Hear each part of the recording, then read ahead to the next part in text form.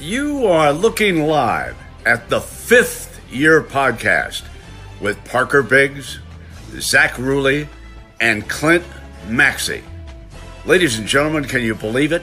These guys are the best with this podcast. Don't even think of making a wager on this upcoming season without checking in with Parker, Zach, and Clint. Take it away, guys. Welcome back to the Fifth Year Podcast. As always, we've got Clint Maxey, Zach Ruley, and Parker Biggs here, and bowl season is upon us, folks. Crazy. We are already past the regular season, past conference champions. We're going to discuss the Heisman from last weekend with Caleb Williams taking home USC's 8th Heisman Trophy. But unfortunately, first we're gonna discuss the tragic, very, very sad news of college football legend and Mississippi State head football coach Mike Leach passing away due to heart issues at the age of 61. Really, really tough to hear. You know, the news came out Sunday about him being life flighted to the Jackson, Mississippi airport, or to the hospital there.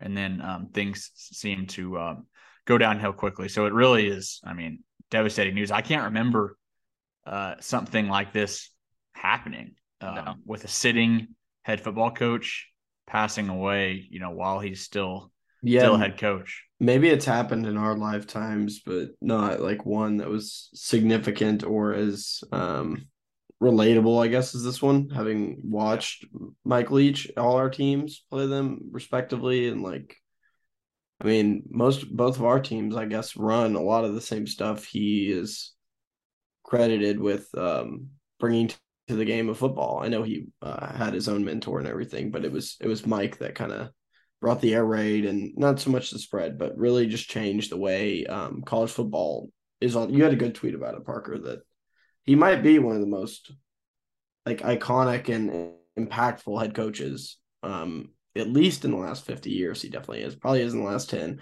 probably is in the last 20, just because of what he did for offenses.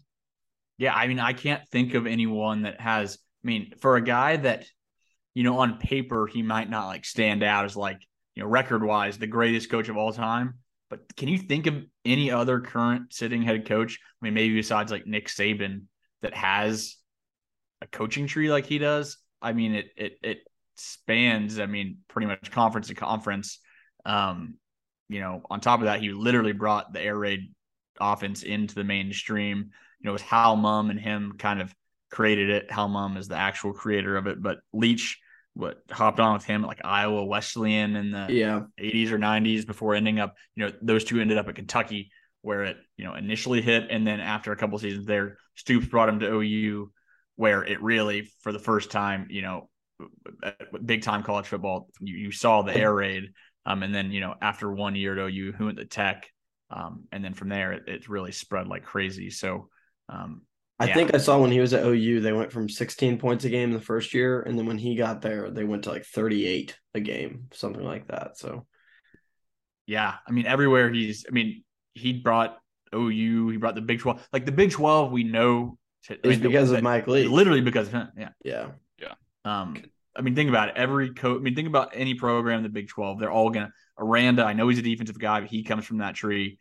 Texas Tech, obviously, with Leach himself, we know what's gone there. OSU has had, the Holgerson spent time at OSU. Sonny Cumbie's been at OSU. Sonny Cumbie's been at TCU. Sonny Dykes is from that tree, obviously. And, so we see what he's doing. It's really, really crazy to think about. It's even in the NFL now, with Cliff Kingsbury, who was his first quarterback at Tech. So, Do you guys have any specific, your favorite quote of his and or moment? Okay, I've got a favorite story. I don't have a favorite quote. Let's hear it. Have you heard the story of the OU Texas where he created a fake play chart, for the first couple of drives, and intentionally left this play chart in the tunnel of the Cotton Bowl for the OU Texas game. Texas defensive coordinator found the card, obviously thought it was the actual deal, and called his plays those first few drives based off of that. OU gets up 17-0 very quickly. Clearly, he was calling the wrong defense because Leach was not calling any of those plays. And I think there's a really good ESPN article about it. I think it's something like Leach has admitted to that he did. I mean, which is like just the time you've got to spend to do that. Yeah, like is just. I mean, because insane. you have to make the fake plays make sense, right? yeah. Right. Or else it's a dead giveaway. So. And were they real plays? Like were they real OU plays, or did you make up? I mean, it's funny just to. I mean, the guy. I mean, just any time he spoke. I mean, any interview. I mean, the number of quotes that it's just. I mean, the guy was awesome. I mean, I can't. I literally cried in the shower. I was like, I've only ever done that. Yeah, I'll truly miss seeing every video I saw of Mike Leach. Instant watch it because he's just such a funny, good guy, and it made you feel good when you watch. There's so many people, like myself included, who have never met the guy in my entire life, and you feel like you know him. Right. Yeah, just because he's one of the more open. Yeah, he's one of the more open coaches we've ever had in any sport. Right. He doesn't do the bullshit. He didn't do the bullshit coach speak. You got the real deal. And at times, I'm sure, with certain players and recruits, probably rub some people the wrong way. But he was telling you what he thought. So confident in his offensive mind and just was who he was naturally. And he was like, if you don't like me, don't come here. But I mean, that literally happened. We saw it last week. One of his players put in his transfer portal release. He's like, Coach Leach said I'm not. Leach said I'm leaving. I'm going to a different school. It's no bullshit to play for him. Yeah, my favorite's definitely the fat little girlfriends comment. Yes, that's Hall of Fame. Like me and my buddies quote that a lot. It is incredible. I think they lost to Baylor. A&M, they got steamrolled, and he's on the podium after the game, and he says all his players are too busy worried about what their fat little girlfriends tell them about how great they are, and just roasting his own guys. Just did not care. But he had a funny quote too. It was against OSU, and it was but no one talks about it. What was the quote? It was the game. It was the Gundy, I'm a man, I'm 40 game. Yeah, that was this. So that game, I remember the game specifically. It was Crabtree had like 1 million. Him and Amendola had 1 million yards. Brandon Pettigrew for OSU scored a bunch of points. OSU won. They fired their D coordinator after the game immediately. Mike Leach did. Yeah, I mean, my favorite moment is the marriage, the wedding rant. My brother sent me that this morning. It was just 5 minutes of on and on. And I was always wondering, if the reporters just sit there and enjoy it, or they get annoyed of his long rants, because he would go on for 15 minutes about something random. It's like, well, you ever listen to Bill? You ever listen to Bill Walton, talk after the game or during a game? It's similar to that. He just definitely. And I found the news article, Parker, but it's a video. But I know the quote you're talking about. I'm trying to find the exact verbiage. One of the more interesting things about Mike Leach to me, and I think it kind of makes sense just based on his personality, is that the guy didn't even play college football. He was just he wasn't a manager. He was a normal student at BYU. He also went to law school. Yeah, he went to Pepperdine Law School, and then right afterwards decided it wasn't what he was passionate about. He gave coaching a shot. Made a couple stops, I think, before he got to Iowa Wesleyan. But I also read that Andy Staples had a good article today in The Athletic. While he was the OC at Valdosta State, which was the second stop with Hal Mumm, the original creator of the air raid, he applied for the head coaching job at Key West High School, which everyone knows he's a big Key West guy. He loves it down there. I think he lives down there in the off season, and they didn't give him the job. I remember I was talking with my cousins who are Texas Tech people. It's because this one hit home for them, especially because that's their guy, and the way it ended. And I remember the details of it all going down. But then again, we're 12, 13 years old tops. Allegedly to pull a prank on Adam James, Craig James' son, who was an ESPN employee at the time. He locked him in a shed when he said he needed to be in a dark room for first concussion. Leach, I guess, threw him in a closet or something. And then they fired him. So I guess they never paid him the release. I was seeing a lot of Tech fans upset with Tech because they never paid him the money because they fired him with probable cause. They should pay his family. Yeah, that he never got the buyout. So some people are like, I think enough time has passed. We understand that situational more. You should pay him out the buyout, pay the family the buyout. Well, that whole story was bullshit. It's because he wouldn't get into play, is right. how it kind of seems. I think, yeah, he was claiming he was like shoved, like made it sound like he was in some tiny closet. Apparently, he was like in the media visiting locker room media room, which was a room. It wasn't even a closet. But where do you think? One, where's if that incident doesn't happen, he never gets, or say it does, he just never gets canned. Which where's Texas Tech? Where's Texas Tech and where's Mike Leach? I mean, Mike Leach, I feel like eventually he was going to leave. So this is the other thing I was informed of, is that he was kind of looking around also during that offseason. He was looking into the Washington job, and then Miami had a vacancy that offseason as well.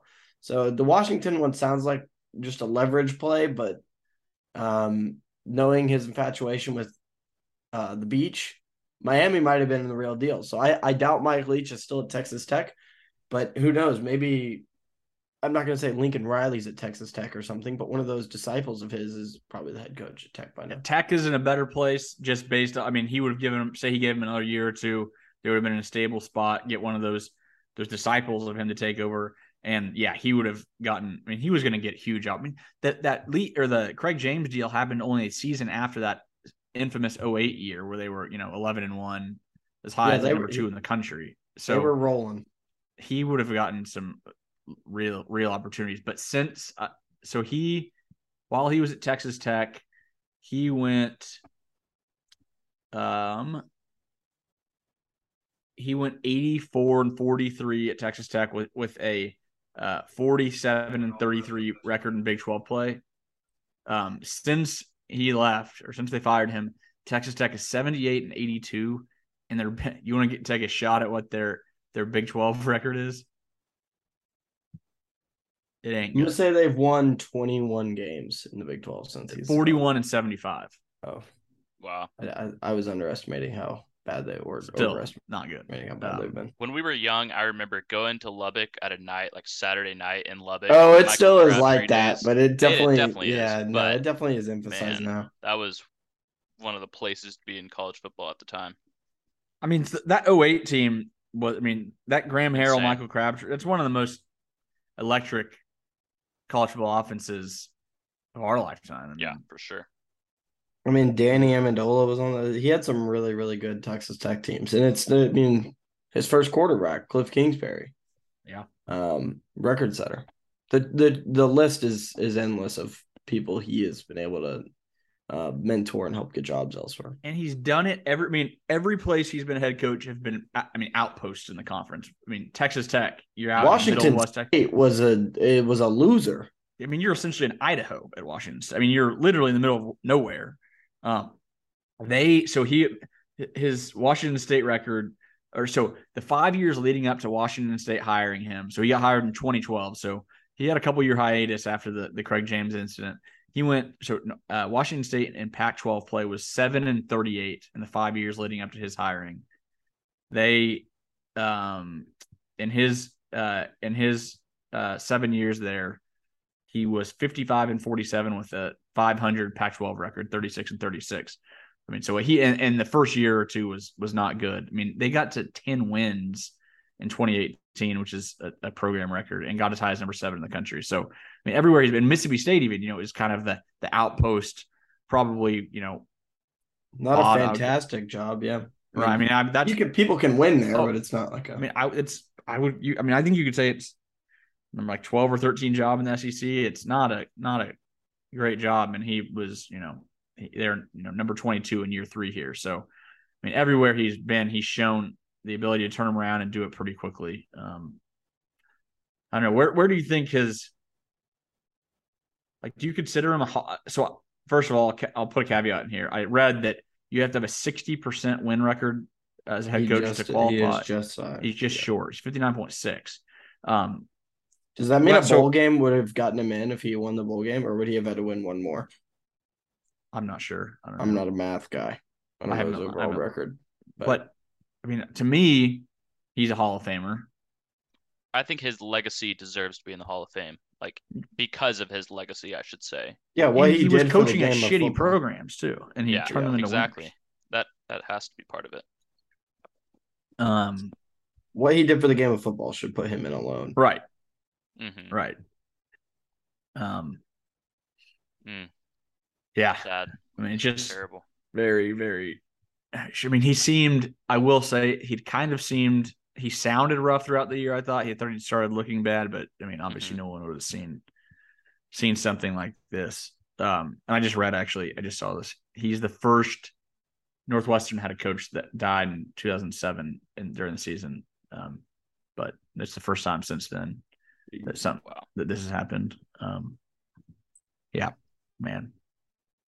It really is sad. Any other thoughts? I mean, we could go on and on, but yeah, I think I'm sure it's something we'll continue to discuss his legacy, and I mean, it's heartbreaking. So, all right, let's get into last weekend's Heisman. Very unsurprisingly, Caleb Williams takes home the trophy. Pretty much a runaway fashion. He finished first with 2,031 points. Max Duggan behind him at 1,420 points, but he had 544 first place votes compared to 188 to Duggan. But there was a big gap between Duggan and Stroud. Duggan kept it maybe a little closer than I would have expected, which I think was deserved based off of where his season started and where it as ended. the backup. Yeah. Yeah. No, I'm happy for Max. I mean, he definitely all those guys, I guess, earned. I don't really know if Stroud earned the trip to New York, but he got it. Yeah. I thought the order Hooker not getting invited is tough, and I don't know how Tennessee has gotten they were arguably the best team in college football for 10 weeks. I know they lost to Georgia in that time period, but they probably don't lose to South Carolina if Hendon Hooker is playing the whole Yeah. You know what I mean? So everybody just forgets that they were dominant for that long, which kind of sucks for Hendon because he had a really, really good season. He was the best player in college football while he was healthy. So, yeah, tough break.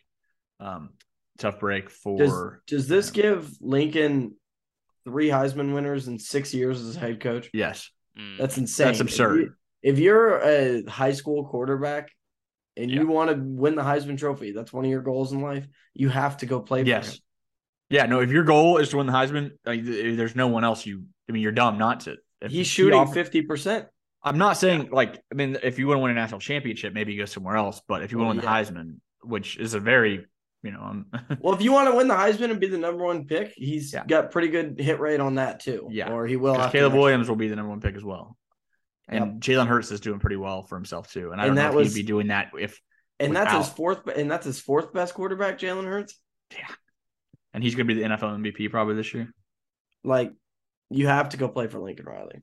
I don't know when it will get easier, but man, that cut still stings right now. This is going to sound just a little bit of salt right on it. This is going to sound crazy. I'm kind of over it. I'm kind of I'm annoyed. Let's go. There you go. I'm getting to the point where and the reason I knew I'm over it is I'm starting to get annoyed by OU fans. Whoa, there you go. It's just who cares? I get it. I get the initial outrage and I get that Lincoln I think is kind of a bitch, but it's time to stop. He just had another Heisman winner. He knows what he's doing. He's a good football coach. OU should, it's Oklahoma. It's, you should move on. If people, it's just a little weird to me. I tweeted the other day something about it, about Caleb Williams deserving the Heisman Trophy, and someone just responds "Fuck Caleb Williams." Yeah. When I see fans cheering for a child to get hurt, that's where I draw the line. It's Caleb Williams is not my favorite person on the planet by any means. But he's a damn good football player and he's fun to watch. That he paid for the whole line to come to the ceremony. Did he actually pay for that? Allegedly, yeah. I bet you, and I was in for NIL. He makes $3 million. That was cool though that the offensive line was there. It's a team award. That's what he said. That was a long ass speech. It was a very long speech. Honestly, I was a little disappointed in his suit. Because I was switching. I was flipping between that and the match between JT Spieth, Tiger, which Rory. Was entertaining, I might add. It kind of hard to see the golf ball. Yeah. and I think I switched over to during Williams' speech after 2 or 3 minutes, just kind of just not feeling it, not really wanting to listen to whatever else he had to say. So I switched over, and I swear I was watching the golf for like 8 or 10 minutes, and I flipped back over, and he's still going. Yeah, he's an emotional kid. So he's got a chance to repeat next year. I doubt that happens. That we've seen that a couple times, but why do you doubt that? Especially in recent memory, just because history. Yeah, I mean, like Manziel, like you argue could have, but yeah. Manziel could have won it the second year in a row, and they gave it to Jameis. Like he had better numbers than Jameis. You've got to have a better year. Is the thing. Jameis could have won it. Lamar arguably could have won it again, and he didn't. So, I mean, he'll be the odds-on favorite as he should be, and he's going to put up really good numbers. But doesn't it feel like not to put anything on the kid, but it seems like it's one of those deals where like if he gets hurt or something next year, he's shutting that sucker down. Like he's not taking any risk. He's going to declare, and Lincoln will be forced to use whatever backup 4 or 5 star he has. I will be very excited to see the team that Caleb goes to. Like that will it's a complete revival. It's Mahomes 2.0. Well, I was gonna say the Lions, but they're playing pretty good football right now. Yeah, I mean, I don't think. Yeah. Hopefully, it's the Dallas Cowboys somehow. Like we've talked about before. If I'm a team that needs a quarterback, I'm waiting for the Caleb Drake May class. I'm not drafting Bryce Young or Will Levis or CJ Stroud. Right. If you're one of those, if I'm one of the worst teams in the NFL, one more bad year is nothing in the world. Yeah, exactly. If you see Patrick Mahomes 2.0 on the horizon, just suck for a little bit longer. If the Steelers suck next year and they have Pickett, do you still pick Caleb? Yeah, 100%. Yeah, hell yeah. No, yeah, like Kenny Pickett or Caleb Williams. Yeah, ask yourself that question again, Corey. Kenny Pickett in any other season, Kenny Pickett's like an early 3rd round pick. Yeah, like I know so bad. I'm just still trusting. He wears 2 gloves. I'd rather have a quarterback I hate that that his nails than wear 2 gloves. Why? Nobody can throw with 2 gloves. You can't throw with 2 gloves. The painting of the nails is. Peyton did it at the end of his career because his hands were brittle. Because he realized, wow, this is the new wave, and Kenny's on that wave now. Kenny's got little hands. He needs 2 gloves. You guys should start Rudolph, and you'd win more games. Gosh, he might be starting this Sunday. Let's go. Oh yeah, Pickett. No, Trubisky will start, but Trubisky's terrible. He looked bad. He probably wears a glove on his throwing hand too. He needs gloves. Make him better. Doubtful. All right, Steelers rant. Any surprise? Like I'm looking at the Heisman voting results, trying to see if one thing that kind of stood out to me just in the overall top 10 is that Michael Penix, but Washington got 8th. He'll be up there in the odds list next year to start though. Yeah. So who do you think? Caleb Williams, obviously the odds-on favorite. Who do you look at next season is the other guy? Cade Klubnik. I might put money on him depending on his odds because he's probably gonna have a great year. Yeah, Drake May. He'll be up there if I had to guess. Drake May will 100% be up there. Bijan. Whoever the Ohio State quarterback is will be on there. Yeah. Just a plug and play type deal. The Texas quarterback. Quinn Ewers will be up there because people still think he's. Bijan's back, right? He was only a sophomore, right? He's class of 2020, high school. So I don't know if that means. Oh, this was his 3rd year. I think he's gone, right? I would assume you leave if you're a running back. Yeah, no, Bijan's gone. I mean, he's a freak. I mean, so take him off that number. Don't scream at me, but I can see some books having if Spencer Sanders lands at like Tennessee or something. I could see them putting him like decently high, not that high, but like high enough that you're like, why is like he top 10 or 12 type where you're just kind of Like you see him on the list, you're like, wait, what? Exactly. He'd be like one of those names. I only say that because it'd be like when Ellinger would pop up, on those deals. Yeah, exactly. Just because like the system and maybe they think he can string together a couple touchdowns. But what is the word on the street with Sanders? I saw Ole Miss. Allegedly there was a photo of Lane Kiffin and just fucking Stillwater, Oklahoma. Red Rock. Yeah. That's a big time restaurant for Stillwater. I didn't know they had that fancy. No, it's not. It's not a Red Rock like that. It's a bakery. Good little mom and pop shop. But I haven't heard anything on him. Who knows at this point? I do have. I guess Trace Ford has been shopping around a little bit. There's a little bit of smoke that he might return to the state of Oklahoma, a couple miles. To you?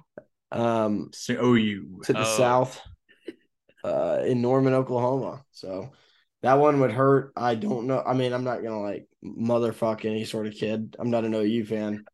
But that one would be tough to swallow. To lose one of your better defensive ends when especially when healthy, he's one of the best in the conference.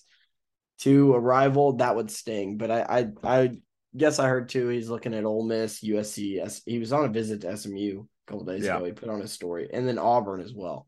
So it kind of sounds like unless he gets NIL money from one of those schools, he's going to be a Sooner. I mean, I'm hearing some smoke as well. The thing is, SMU is tossing the NIL money. Yeah, doesn't every player get like $40,000?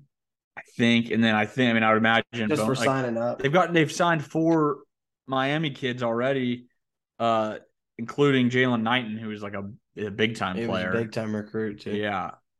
So I don't know. I mean, I would assume Trace Ford is I get the 2 injuries kind of would, as an OU person, it kind of scares me a little bit, but I mean, I've always thought he was a really damn good player, and OU made a huge mistake the first time around to offer him. But I also, and don't get me wrong, as an OU fan, I would take Trace Ford in a heartbeat. I think he makes OU better defensively if he's healthy.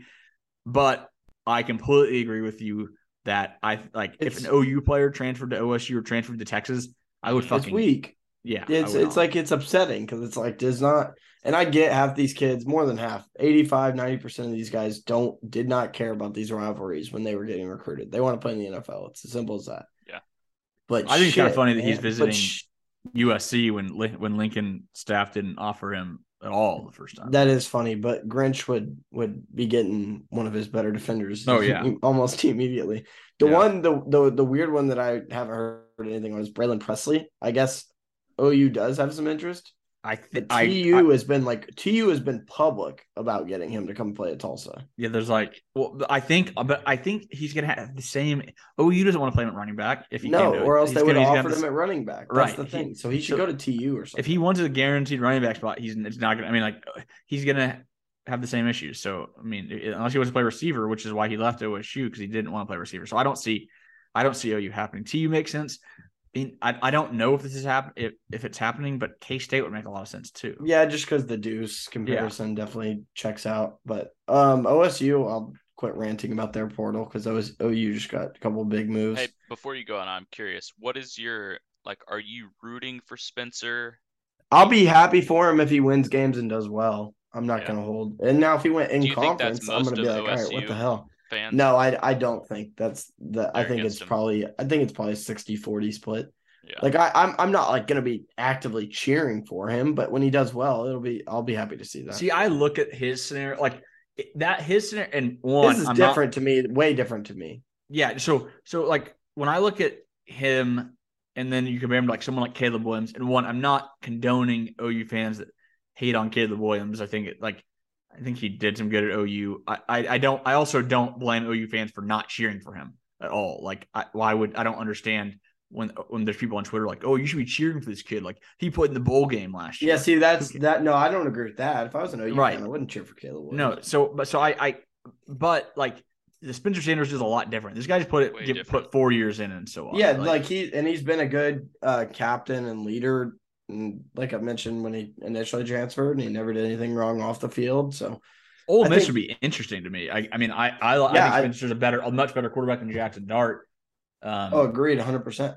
What are there? Have you heard anything else? Any other schools? No. Florida at one point, but I don't know if I see that one happening. But they do have a need at quarterback now. Florida makes a lot of sense. Richardson departing, so I guess we'll see. But how bad is OSU going to be next year? And I say that because I think of it, I'm like, why go to Ole Miss or Florida or something?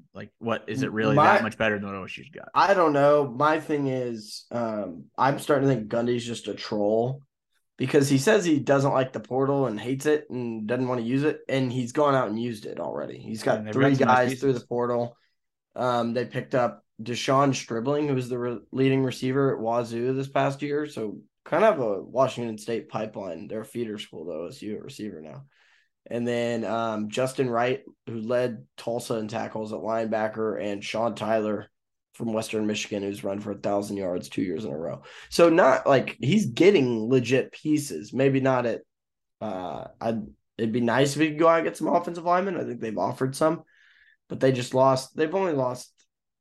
I'm not going to do the math, but they lost Langston Anderson, a 4-star receiver. So Stribling kind of helps that a little bit. And then they lost to Marco Jones, a corner from Tulsa. So, I mean, everybody's taking hits. I thought it was doomsday, and I still am not like pumped about the outlook of the program, but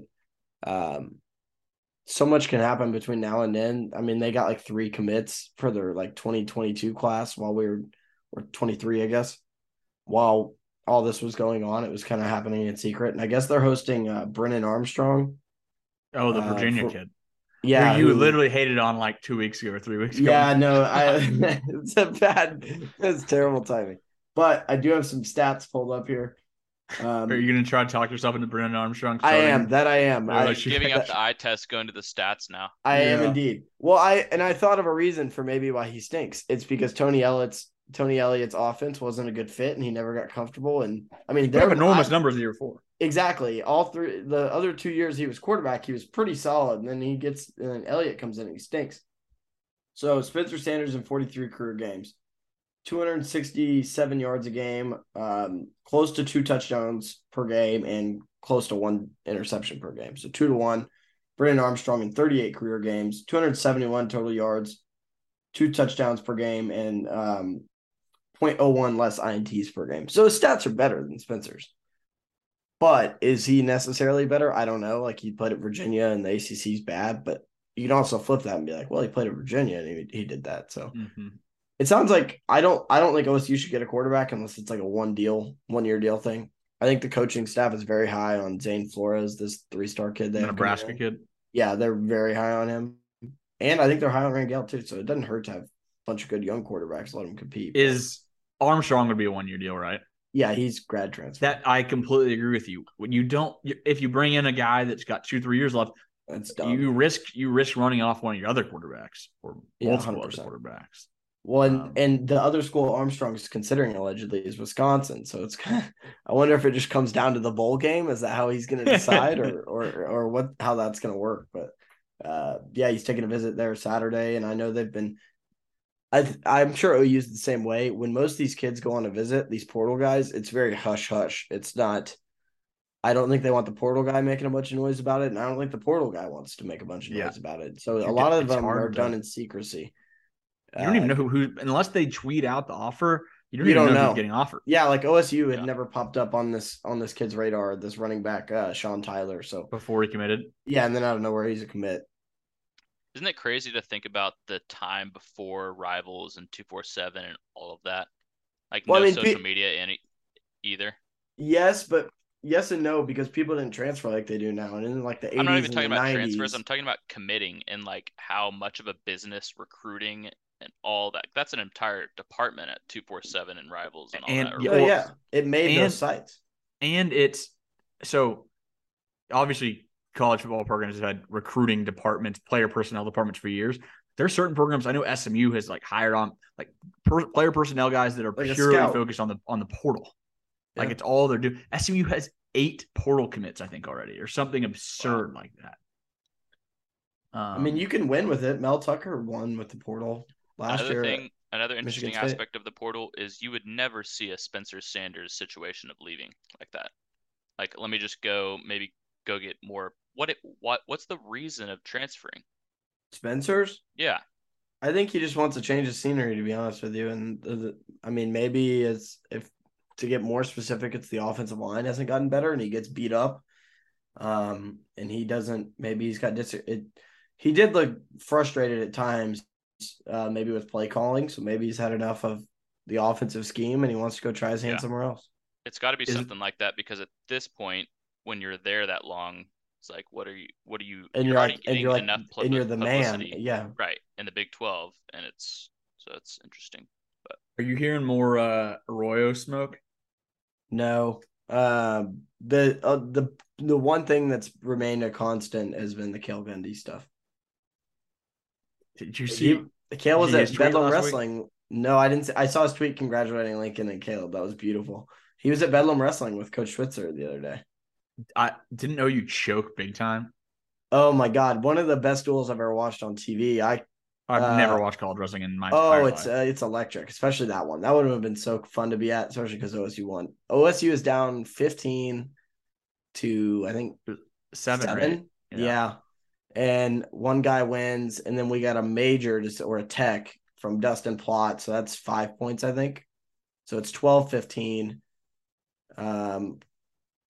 Gets tied up. We win the next one going into the last match.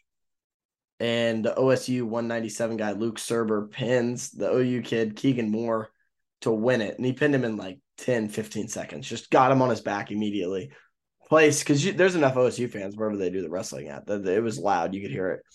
But it's funny because Keegan Moore wrestled at OSU and had a big pin in a Bedlam versus OU at one point when he was a freshman. Transferred to Northern Iowa and is now with the Sooners. So Serber was like rightfully so very, very fired up after it. Like, was kind of talking a lot of shit.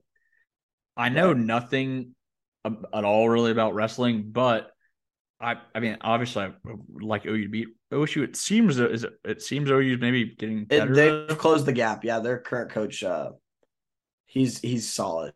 He's good. Because it got to a point when we were in school that.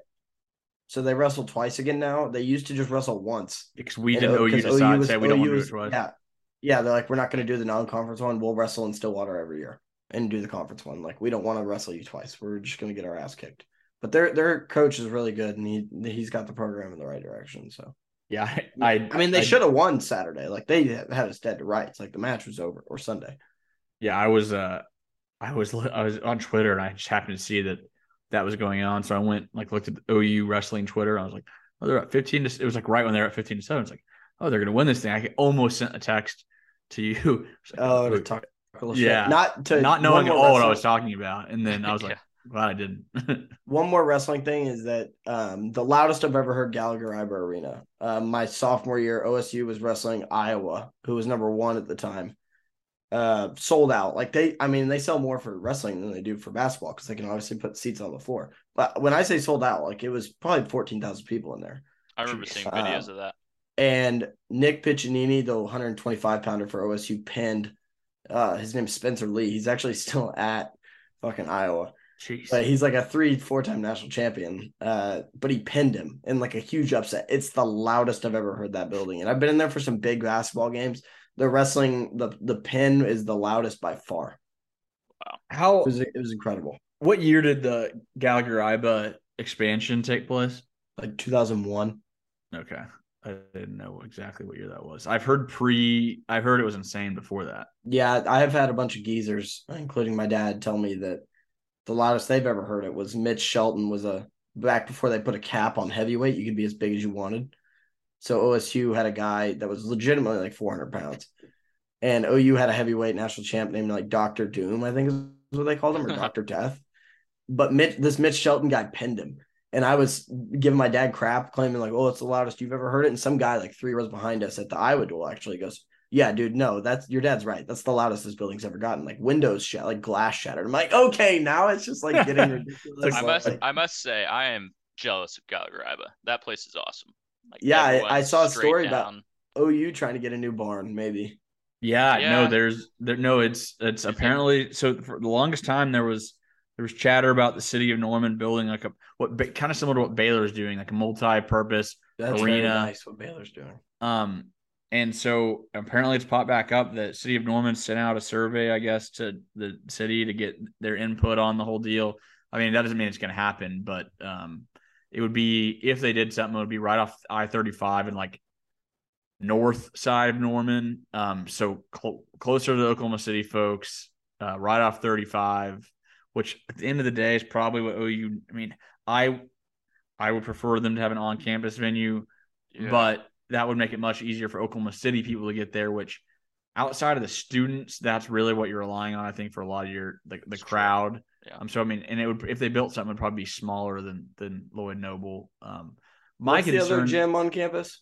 McCaslin Fieldhouse. Is that just unusable if you expanded it or renovated it? No, I mean, there's just not enough space. I don't think you could make it an actual big enough arena to. But, and my main concern, I'm like I said, I would prefer on campus, but I'm okay if they did this, if they got a brand new arena on the north part of Norman. But my bigger concern is if they're truly making this like a multi-use arena, I want like a true college basketball, like home court advantage where, the fans are on top of you. And I'm worried that if they're building just a multi-purpose venue, you're going to have the same BS that you have with the Lloyd Noble, where it looks like it's a concert venue and you're sitting way away from the floor. So I don't know. We'll see if anything comes of it. But OU needs a new arena. So if that's the route they decide to take, it's better than the Lloyd Noble. Lloyd Noble's horrible. So and that was a long rant anyway. I just got us on, but I do want to talk about the kids OU just got. No. I had actually thought I wanted to talk about the arena anyway. So it was a natural rant. It's all right. Yeah, wrestling is really cool though. The big duels are unmatched. Like if you're bored and have you're gonna need about $150, $200. Anybody listening, in March, the NCAA championships are going to be in Tulsa at the BOK Center. It's some of the most intense shit you've ever watched in your life, because wrestling, you're either better than the guy across from you or you're not. Like there's not a whole lot of variables. I've always been curious about something. It's incredible, like that, especially an environment national championship. It's insane. All right, really quickly, just football. One more thing while we're talking about BOK, OU Arkansas basketball was in Tulsa this weekend at the BOK. Man, OU, I feel like they actually didn't play that poorly. Arkansas has too many dudes for OU. Really? I mean, love the Groves brothers, but I mean, when those are your 4 Arkansas's and 5, got 4 or 5 stars. Yeah. I mean, like OU played well the first half, hung around, they got hot. They were making a lot of threes. I mean, last year's OSU game and OU hoops. OSU and OU hoops down bad. I think they're both going to end up being fringy NCAA. It's going to be the same thing we've had the last few years. I agree. Yeah. Fringe NCAA teams. Maybe a situation where it's the two of them fighting for that last Big 12 spot. OU's got they've got Florida coming up, which I think will be I'm not going to say a must-win game, but Florida's not that good this year. It's a game they probably need to win. Good, so we'll see. We just need some dudes down low. I like their guard play a lot, though. Grant Sherfield is the real deal. Sherfield's really good. Yeah. All right, let's get back to some football. We'll get into OU's transfer portal situation. So big news last night. Sooners pick up commitments from the McCullough brothers. So Deshaun, edge, defender, from a transfer from Indiana, coming off of freshman All-American of the year, former top 75 recruit, 6'5", 230 pounds. Just really, really looks the part, and has played very, very well in his 1 year at Indiana. And on top of that, you get his brother. I don't know how you say it. It's Daeh. Probably Day. Daeh McCullough, 4-star defensive back, pretty big defensive back, 6'2", 200-pound kid, 4-star, was a Cincinnati commit, and I know Deshaun's going to be what really stands out. But any defensive back that was committed to Luke Fickell and Cincinnati, think about the defensive backs they've been producing. So if Fickell likes the guy, I'll trust him. He's a 4-star kid, so he's not like a bum or anything. But huge. I mean, that's what OU needs. I mean, he's a guy that assuming he can pick it up relatively quickly, the new scheme playbook. I mean, he's an immediate difference maker. He is probably the best player on our defense the second he steps foot on the field. It's crazy. I love Billy Bowman too, so I put Bowman in that same category. But I mean, I think he's going to be the real deal. And what's one interesting note is their dad's the running back coach at Notre Dame. I saw that. So I think a lot of people are asking, like, why didn't these two end up at Notre Dame? You kind of think you can really transfer into Notre Dame. So it makes sense with the brother. And I guess they wanted to play together, but I think it's that's big. And then the other transfer news from OU was Stogner transferring back after 1 year at South Carolina. Kind of a disappointing season at South Carolina, only 210 yards and 1 touchdown. I don't think he's really necessarily lived up to his expectations, but he's been really solid. He's OU needs tight end depth, so you're adding immediate help there and a solid body. So. OU early returns good in the transfer portal. They also had that Jacob Lacey defensive lineman from Notre Dame committed for a while. So, but the big news is definitely the McCullough brothers. and Theo Weiss to Mizzou. Yeah. And OU's that's the one spot OU seems to be sitting on a lot of offers in the portal as receiver. I wouldn't be surprised if they add multiple receivers. And I would say a few names to watch would be Trey Harris, Louisiana Tech. I think OU might be the team to beat there. But like we said, we don't know a ton what's going on in the portal, but that seems to be the case. Xavier Guillory, Idaho State transfer. OU, I know his offer. He's been blowing up. Yeah, Power 5 offers. Dorian Singer from Arizona, Ra Thomas, and then Dante Cephas, Kent State transfer. I think Penn State's probably the team to beat there. But I think Harris and Guillory, I don't know if I'm saying that right, are probably two names to watch if you're an OU fan for a receiver. Big offensive tackle, Jeremiah Byers from UTEP. OU's gotten in on. PFF rated him as the number one offensive lineman in the Conference USA.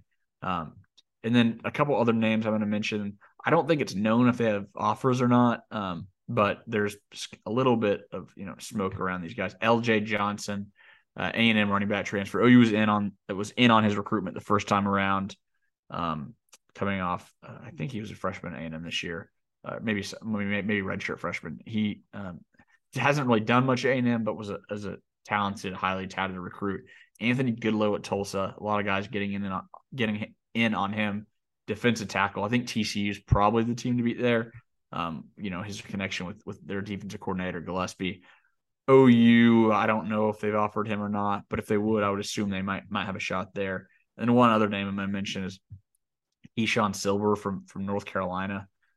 Huge kid, 6'4", 315, former 5-star.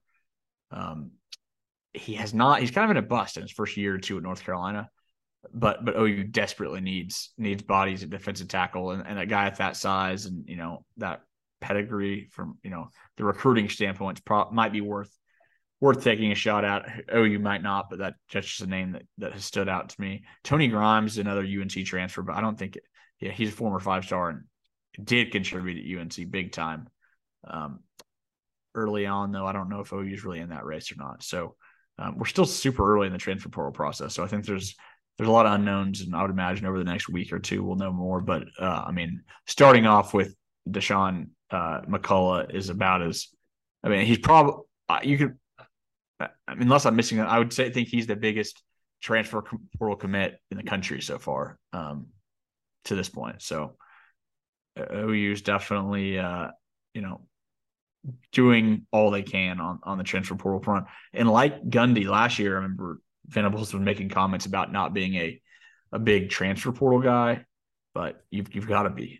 You have to, right? When you lose as many guys as exit, you've got to replace them. You can't replace them with 50 high school kids. Mm-hmm. But yeah, I think OU's biggest needs, and Clint, let me know if there's anything you'd add. I would say obviously defensive tackle. They only have one defensive tackle commit, and they're down to 3 on the roster. So 3 players, you're adding 1 in. You're looking at 4 right now for next season. I wouldn't be surprised if between high school kids and transfers, if they add 3-4 more defensive tackles. Receiver, obviously, another position in need. Any other positions that you would? The edge rusher. They've recruited, and they've got PJ coming in the recruit. So I think that's the area where they're going to improve the most immediately next year is off the edge. It also seems like just DB uncertainty with a bunch of different people playing this year, so you don't really know. I'm sure they can use maybe another cornerback or two. Yeah, but I like what they've got with Lawrence and Bowman on the back end. But What position is Jacoby Johnson supposed to play for you? Receiver? I think Snow defense safety. He's a big boy. Yeah. OU's recruiting has gone as well as it possibly could have, considering the season they had. Mm-hmm. They have a legitimate chance if they can go in and add Peyton Bowen. There's a 4-star top 150 kid from Utah that a lot of crystal balls are flown in for. I was looking, if they add those two, that's suddenly a top 3 class in the country. And I think it's pretty impressive for only having won 6 games. Yeah. I think it shows. I think there's a lot of question marks with Venables as the head coach at this point, just based off this season. But his recruiting chops are legit, like They're big good. time. Also, though, how much of that is like OU though? I mean, OU can recruit itself. But this is gonna likely finish in a better class than Lincoln Riley ever finished with, which is pretty unbelievable. Yeah, it is. And Lincoln Riley was going to college football playoffs. But all Lincoln needed, just give me that 5-star quarterback, and then the others Lincoln flow didn't in, and care we'll be his just defense fine. was fucking terrible. Right. It was 5-star receiver, 5-star quarterback, 5-star. It probably helped. No, it legitimately, it probably helps the rankings that he's like able to get like 5-star defensive players. I know like Bookie and some guys for OU were 5 stars that Lincoln got, but you know what I mean? Like it can't hurt. And I'm looking at it now. I guess most of these guys are the 4 and 5 stars are offense, but it's a more even split now. It's not just a much more 5-star receivers. Yeah. Like you have a 5-star defensive end, which that would not have happened under Lincoln Those don't Riley. grow on trees. But you're also the flip side of it is you're not bringing in like a couple 5-star wide receivers. Yeah, although those Petaway, haven't panned out necessarily for OU.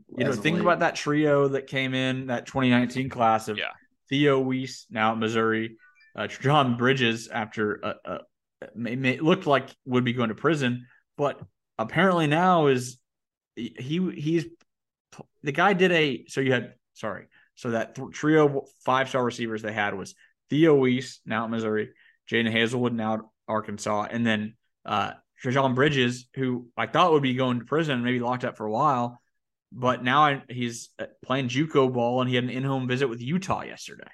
Ooh, if he's good to go, Pokes need him. We can always use. He's a very talented player. Yeah, he is. Which one? I always forget which one's the one they moved to defense for a moment because he was bad at receiver. I don't think it was any of those three. Oh, yeah, maybe Bridges for like a week or something. I think they moved Bridges to like corner for like a week, and they're like, yeah. I think it was like maybe freshman year he was wanting to play some, and they tried him out at corner maybe. Yeah, I love a kid who wants to be on the field. I'm real surprised though. DJ Graham hasn't hit the portal for OU. He switched to receiver, which was I mean he still can portal. That's the thing. You're not home free yet, but he switched to receiver like late in the year. Didn't ever actually suit up or even play. So I think it was assumed he'd leave, but he hasn't entered yet. So. Also, a lot can happen, obviously, between now and the start of the new year, but especially between now and December 21st, the early signing day window. Yeah. So. Yeah. And then after the bowl game, too, I think there'll be probably more activity. That's when I think if OSU is going to make these coaching changes that are being rumored, it'll be after signing day. They get a good crop of kids in. Yeah. So we'll see. All right. Any other thoughts on transfer portal? No. All right. Really quick coaching carousel. We'll kind of pass the thick of that, but Ryan Walters, Illinois defensive coordinator, taking over at Purdue. And I'm a big fan of this hire. 36 years old, had the number 2 defense in the country at Illinois as the DC there this year. Only gave up 12 points a game. I mean, and the guy can recruit too. 36 years old, he's been all over the place, having success everywhere he's been. Word on the street was if Dion wasn't going to take that Colorado job, I think he probably would have ended up there. He's an alum of Colorado, so interesting. I like the hire by Purdue. I don't really I don't have a great pulse on like the Big Ten West in general. I don't know what you can or can't do there. I mean, obviously we saw Braum winning, 7, 8, 9 games a year. But I mean, Purdue's I can't imagine West Lafayette, Indiana is the easiest place to recruit, but I can't imagine that either. So I mean, I think Braum maybe was, winning the Big Ten West is that I guess the good news is you're in the Big Ten West. And that's very well. They're doing away with divisions, so maybe not. Never mind. Yeah, that's now you're back. You're back in the big pond again. Yeah, but I feel like at Purdue, winning 8 games a year is it's great. A holiday. Dude, if you're averaging 8 games a year at winning 8 games a year at Purdue, you're probably in their Hall of Fame by the end of your career. Yeah.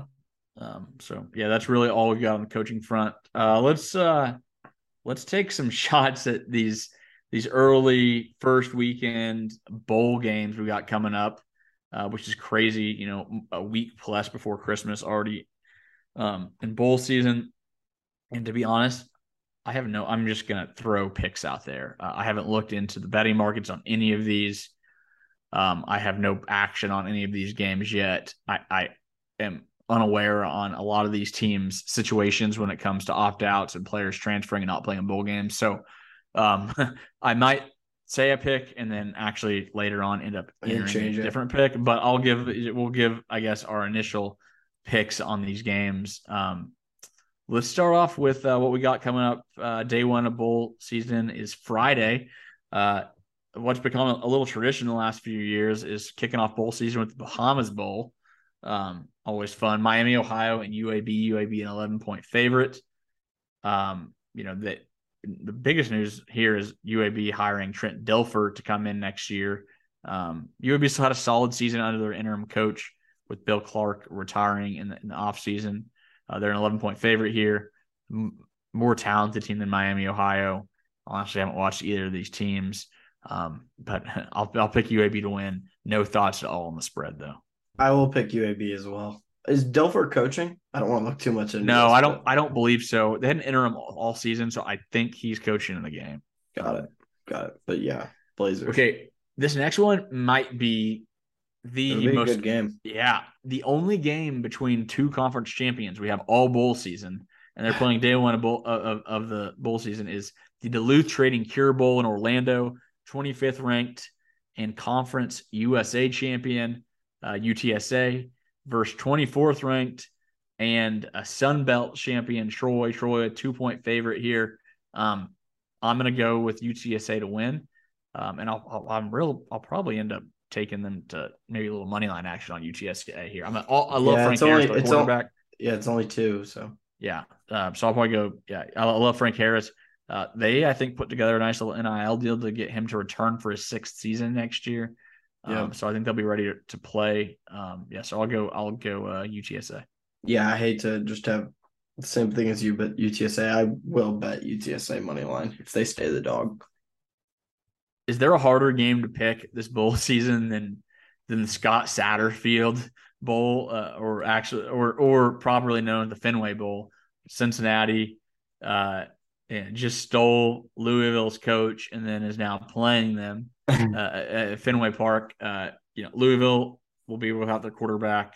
Cincinnati, who knows what's going on there? I'd imagine there's a good amount of opt-outs. Surely Louisville gets up for this one. I'm going to pick the Cardinals, even without Malik Cunningham. Surely they're like, all right, F this guy. F them for taking our coach. Maybe they didn't like him altogether. So it's really easy to get up and say, I want to beat our coach's new team.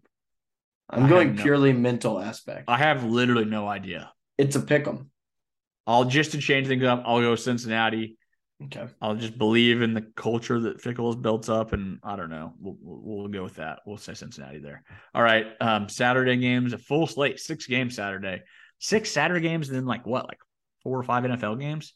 Saturday. Yeah, normally there's 4 NFL games on once they start. I think it's 4. Saturday's gonna be a good football day. We're already on Saturday. The Fenway Bowl is also a Saturday game. It's a 10 a.m. Central Time. Yeah. That's awesome. Yeah, go full slate of games. One I'm excited about: New Mexico Bowl, SMU BYU. Ponies 5.5-point favorite. They will be without Rashee Rice, their star receiver, he led the nation in receiving yards and receptions with a broken toe for the last 9 games of the year. So he's understandably resting up to get ready for the NFL draft. Although apparently he wanted to actually play, and Lashley told him it's probably best if he doesn't get ready for the Senior Bowl. So Ponies 5.5-point favorites. BYU's had some coaching staff changes. Kind of a disappointing season. I'm going to go SMU to win here. Homer pick, but I don't know if I'll take him to cover, but if I was leaning one way or another, I'd go with that. Mordecai's playing. They have a plethora of other options at wide receiver. I'll go Ponies here. Although the 2 concerns and 2 things when betting this thing that I would consider, which might keep me from actually betting on SMU, are one, BYU's gonna have a lot more fans there, much bigger fan base, much closer, from Provo down to New Mexico, and then secondly, the cold weather, the altitude advantage BYU. So that does scare me a little bit, but I'm still gonna take SMU. I'm gonna take BYU to win. I don't know if I might bet the spread if it gets above 3.5. I am reading that, or it looks like. I mean, SMU does have talent at receiver, but no player on SMU has a third of Rice's targets. So, oh no, it's insane. He puts that could be an interesting. I mean, Tanner's more than capable of spraying it around, but without his go-to guy, we'll see how everything goes down. But name to watch, and this is directly from Tanner himself. One guy that Tanner is really high on is Jordan Curley. He's kind of been banged up throughout the year, so I wouldn't be surprised to see him being the number one target for that game. Heard it here first. Jordan Curley, first touchdown. All right. The Jimmy Kimmel Los Angeles Bowl. Blow it up.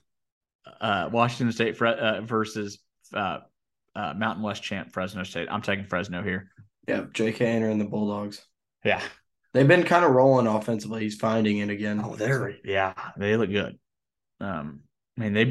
Boise was rolling into that Mountain West game, and they handled business there. So, all right, Lending Tree Bowl, Rice, a 6.5-point dog versus Southern Miss.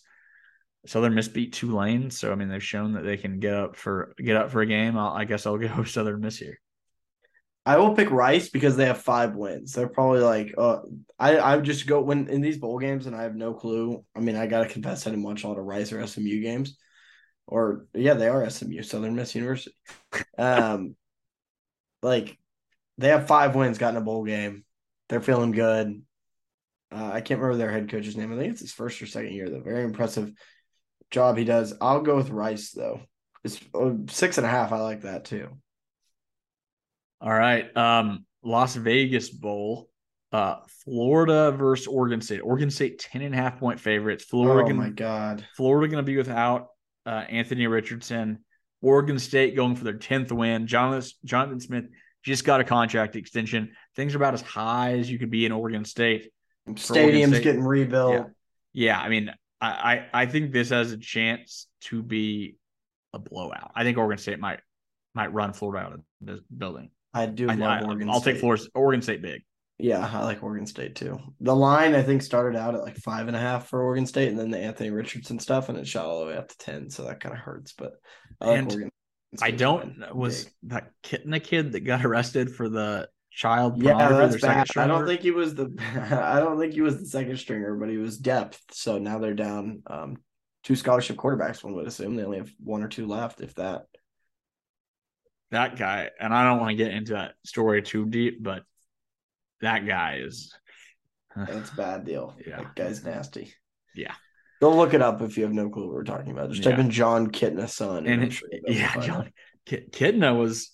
I didn't even know. I mean, not a great way for Kitna's son to be introduced to the world. Yeah. All right, Frisco Bowl, North Texas. 3.5-point favorite over Boise State, which surprises me a little bit. Boise State, once Bachmeier called it quits on the year, they really turned it around. I think won like 7 or 8 games in a row before the Mountain West title game. I say this not knowing about opt-outs, not knowing if there's anything I'm missing on Boise State here, but I love Boise State plus 3.5. North Texas just fired Luttrell. They didn't beat anyone good, and they were who they were. I mean, they made it to the Conference USA title game, but I don't think they were a super impressive team. I'll take Boise to win this one outright, and I'm going to dig into that money line, see if I might sprinkle some money on the Broncos. I like Boise State here too. I don't think North Texas was very good, even with Luttrell in bowl games. Pretty sure they're. I don't know. I don't think they'd won a single bowl game with him. Yeah, and that's part of the problem. That's part of the reason he was asked to leave. So he was 0 in conference titles and in bowl games. Does he have another job yet or no? No. Interesting. I would think he'll have a lot of jobs, opportunities. Yeah. All right, let's get into these Monday, Tuesday games, just because we're not sure what day we're recording next week. So might as well make some picks just in case we don't get to them for next week's episode. So Monday, the Myrtle Beach Bowl, Marshall, a 10-point dog to UConn, and just quick shout out to Jim Mora. What that guy did at year 1 at UConn is unbelievable. Absolutely unbelievable. And they're a 10-point favorite. I mean, they beat a solid Liberty twice now, too. I mean, they beat some all right teams this year. So I'll say UConn to win. I mean, I'm going so chalky here, but I'll go UConn to win. Actually, no. I'm picking an upset. Marshall wins.